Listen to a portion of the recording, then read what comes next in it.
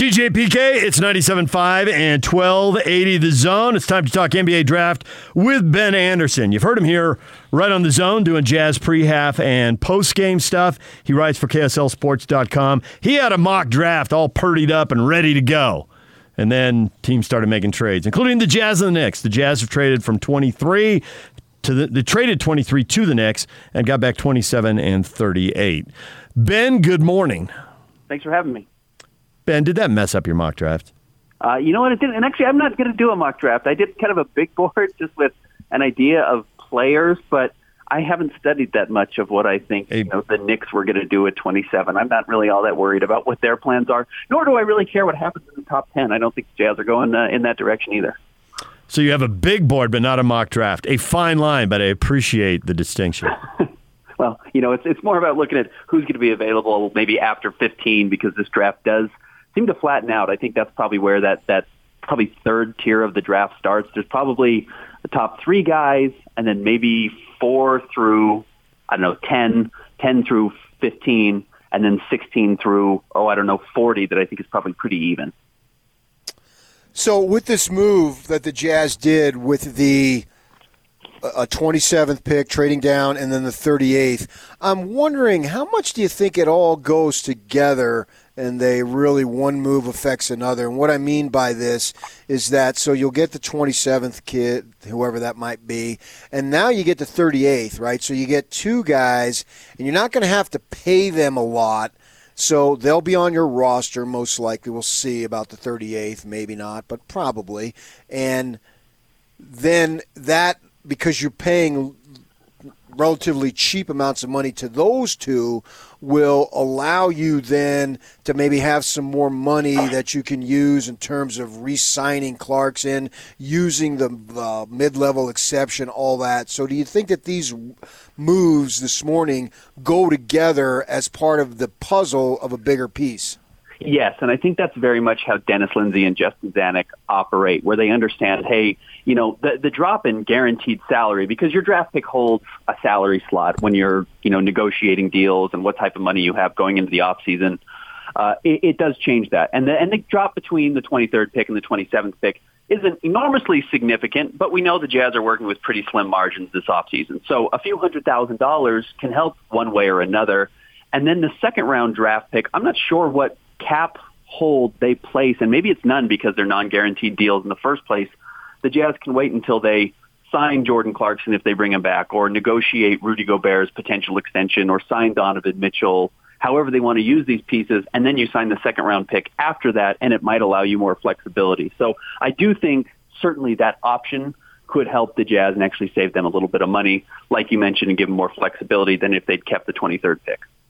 There's also the possibility that they could draft someone, Leandro Bolmaro, if I'm pronouncing his name right, an Argentinian who's going to play in Barcelona next year. They could draft him. There's a couple other foreign guys in that range. And obviously we don't know much about these guys. The Pokusevski, the 7-footer who weighs about 200 pounds and is 2 years away from maybe being something, big-time development project, and Theo Maledon. Any of these guys pique your interest, or will it be someone out of a U.S. college? Yeah, my thought of what the Jazz are doing here is there's a guy that they liked at 23 that in all the research they've done, all the intel they've gathered from around the NBA, is almost there's no chance he's going to be gone by 27. So they say, well, why not drop back, get the guy you like at 23, take him there, and then just add another asset. I mean, that's another thing that Dennis Lindsey and Justin Zanuck have done, I think, in a pretty savvy manner, which is they're going to let a guy go, or they're going to make a move anyways, and they figure out, well, what else can we get in this deal? And maybe the best example of that is, hey, they were going to let Derek Favors go and sign with the New Orleans Pelicans. And they said, well, why don't we just trade him to the Pelicans and see if we can get something back? What they ended up getting back was a second-round draft pick. Well, what did that second-round draft pick turn into? They added it into the Dante Exum deal to bring Jordan Clarkson back. And that was really just a throw-in in allowing Derek Favors to move. They didn't have to do it.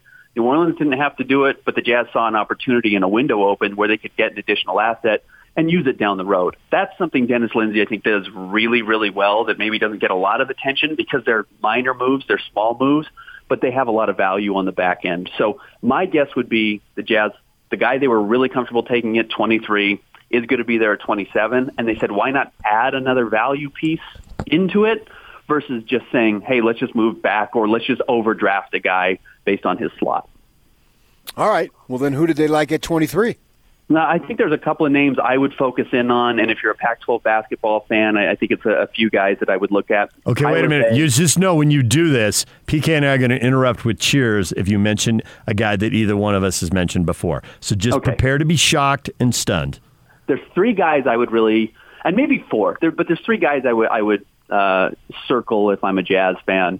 The first would be Tyler Bay from Colorado. Yeah! Too high. He's, at worst, I think he's probably Andre Roberson, who's been in the NBA for a long time and is an elite defender and also came from Colorado. It's a little bit of a lazy comp. But he kind of might be Robert Covington. He's even got some weird kind of Draymond Green team defense traits that really kind of would help the Jazz and where they were lacking defensively, but a freak athlete. Was a guard forward and led the Pac-12 in rebounding last year. That's a name I would look at. Terrell Terry, who's the guard from Stanford, who kind of has shades of Trae Young in the way he plays. He's certainly not as good as Trae Young, but shot over 40% from three, near 50% from the floor, almost 90% from the free throw line. He was just a freshman, but he really lit it up. He jumped up the draft board as much as anybody this year in college basketball. And then Zeke Naji, the big man out of Arizona, who has worked out for the Jazz. He talked about that a couple of days ago. Pretty versatile. Looks like he projects as a guy who can step out and spread the floor and hit the three. Might be a Kelly Olynyk type. So those are the types of guys I would start to focus on for the Jazz. And then maybe at 38, Peyton Pritchard, the guard from Oregon who played for 4 years and did nothing but win at Oregon. He's a winner, just kind of has a couple of weird things in his game. Big shots. That guy just amazed me every time I saw him play. It was just incredible. You think Josh Green's off the board then? You didn't mention him. Yeah, Josh Green will be off the board at that point. I think he's probably late teens, early 20s. I think the earliest you're seeing him projected is probably Dallas at 18, and I think the latest you're seeing him projected really was maybe the Jazz at 23 if they had stayed there and probably gone before that. PK, he mentioned your guy. Nothing, huh? You didn't want to play along. What guy? He went to Stanford. You pumped him Terry? up? Yes, you pumped him up. I was waiting for a reaction. He's tiny, but he came on. I don't want to say he came out of nowhere, but the more I saw him play, the more I liked him. Yeah, I mean, he's in the conversation for the best shooter in the draft. I mean, Sam Merrill's in that conversation. Aaron Nesmith from Vanderbilt's in that conversation. But as far as ability to generate a shot of his own and hit it off the dribble, I mean, Terrell Terry's as good as it gets, and he's really intriguing. He's also worked out for the Jazz and is not a piece that at all I would be surprised if the Jazz were targeting with that 27th pick. If they said, look, the league is trending towards shooters, there's clearly a window for these guys that are a little bit smaller but can spread the floor beyond the NBA three-point range, that can really step out, the Steph Currys, the Seth Currys, the Trae Youngs of the world, that can shoot from 35 feet comfortably. Like that's a skill set now. Dame Lillard does it. That's kind of a weird skill set, and it changes the dynamic of the floor. And Terrell Terry kind of has this big swing upside, and actually his downside is probably not terribly low because he can be a secondary ball handler. He's a good playmaker, and he's going to be able to shoot somewhat, even if he never turns into a defender. All right, I'm trying to push the envelope on this one. I think whether it's a young guy or a veteran, somebody needs to be taking 10,000 of those in the offseason and give the Jazz that opportunity. It's clearly where things are trending. And if you're Donovan Mitchell, the only thing cooler than being in a 5-on-5 with, 4 people spreading the floor for you is to have somebody drag one of the guys out and turn it into a game of 4-on-4. It's just more space. And people can't stay in front of him. So that's great. You got a nominee for a Jazz player that could be a reasonable threat to hit 35 or 40% from 30 or 35 feet? I mean, Donovan Mitchell's probably the best asset, and he's weird because, like you said, you kind of want to open up space for him. You don't necessarily want to put him at 35 feet. But Damian Lillard changes the game because he pulls you out that far, and then if you take a step too close, he's got 3 more feet to beat you off the dribble to gain that momentum, and you're not going to recover at that point. So he's the guy currently on the roster that has that ability to do it. But, I mentioned Peyton Pritchard. He could absolutely do it as well. I mean, he's as good a shooter as I've ever seen. I look at this draft, and it's not like you can't get a really good player, really any draft for that matter, at the end of the first round. You look at Jimmy Butler, and he was the last pick of the first round, right? And obviously he would go much higher. But I think you can get a player, and if you can get a player that is in your rotation, even if it's just 15 to 20 minutes for 10 years, what difference does it make if he's 22 years old? I spent last night watching 5 hours of draft stuff. Oh, he's old, and he's 22 years old. Well, you're at the end of the first round. If you can get somebody, does it really matter if he's 22 and not 20? Because it doesn't to me. It's a weird value conversation, and there's two ways to look at it. First of all, look at a guy like, let's say, Josh Green, who we've talked about. So right. Josh Green's a year old for his class, and he's dominating guys that are in his same class, but technically he's a year older than they are. So I do think that has a little bit of value of saying, okay, how far does he actually project? Is he just beating up on guys younger than he is? Because they've only been playing good basketball at that point for, 4 years, 5 years when they really got into the AAU circuit and showed they had promise. And he's beating up on people who are a little bit smaller than he is. And then he gets to the NBA, and they're older than he is. Does that project that he's not going to be as good against bigger, better, older opponents versus a guy like Kyra Lewis, who's the point guard from Alabama, who's extremely young for his class? You remember Jamal Williams at BYU was super young. Everyone liked that. Kyra Lewis is kind of that same situation. He entered Alabama. I think he was 17 years old when he enrolled and started playing at 18. So he's only 19 now after his sophomore season and has been beating up and dominating guys older than he has his whole career. So I think there's benefits there. But, yeah, certainly you start looking at guys who played 3 years, 4 years. Dwayne Wade played several years at Marquette and came in as, one of the best players in NBA history. It certainly doesn't mean you can't be good, but I think it's a good measure of, are you beating up talent at the same age, and are you going to continue to progress past that, or have you been beating up on guys younger than you or older than you? That's where actually I think where the detail matters more so than, hey, you can't develop past 22. And speaking of older guys, Utah State fans would like to know, what do you think is going to happen with Sam Merrill? I definitely think he gets drafted. I don't think Yoli Childs gets drafted, but I think Sam Merrill is basically guaranteed to get picked up. Probably in the 40s, maybe as high as the late 30s. Again, he's got an NBA skill. He can shoot, and not every second-round pick can say that. He really is one of the best shooters in the draft. Worst-case scenario, he's a guy who stands in the corner for you for, 8 minutes a game, 6 minutes a game, and he probably doesn't kill you on the defensive end because he's kind of a big-bodied kid and can move his feet a little bit. He's not going to be a good defender in the NBA, but he's not a dead fish out there. Like he will be able to provide something for you, and he can provide a little bit of ball handling. I don't think he's an elite ball handler or doesn't have the quickness really to play point guard, but he can help you. He's not going to get the ball stripped every time he touches it. So there's pieces to work with there. He doesn't have enormous upside because he's 24. He's really old for his class because he went and served a mission. But he's got something to offer, and the team is going to be willing to take a draft or a flyer on him, knowing that, hey, if he has to play in your G League for a year before he kind of gets up to speed and improves his body enough to make it in the NBA, he's probably worth doing that. But I see basically no situation where he doesn't get drafted.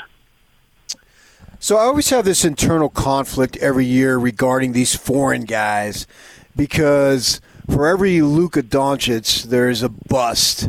Darko Milicic and Dragan Bender, and the list goes on and on. But there's also, you can counter it with some stars, and obviously Doncic looks like he is just going to be a big-time player.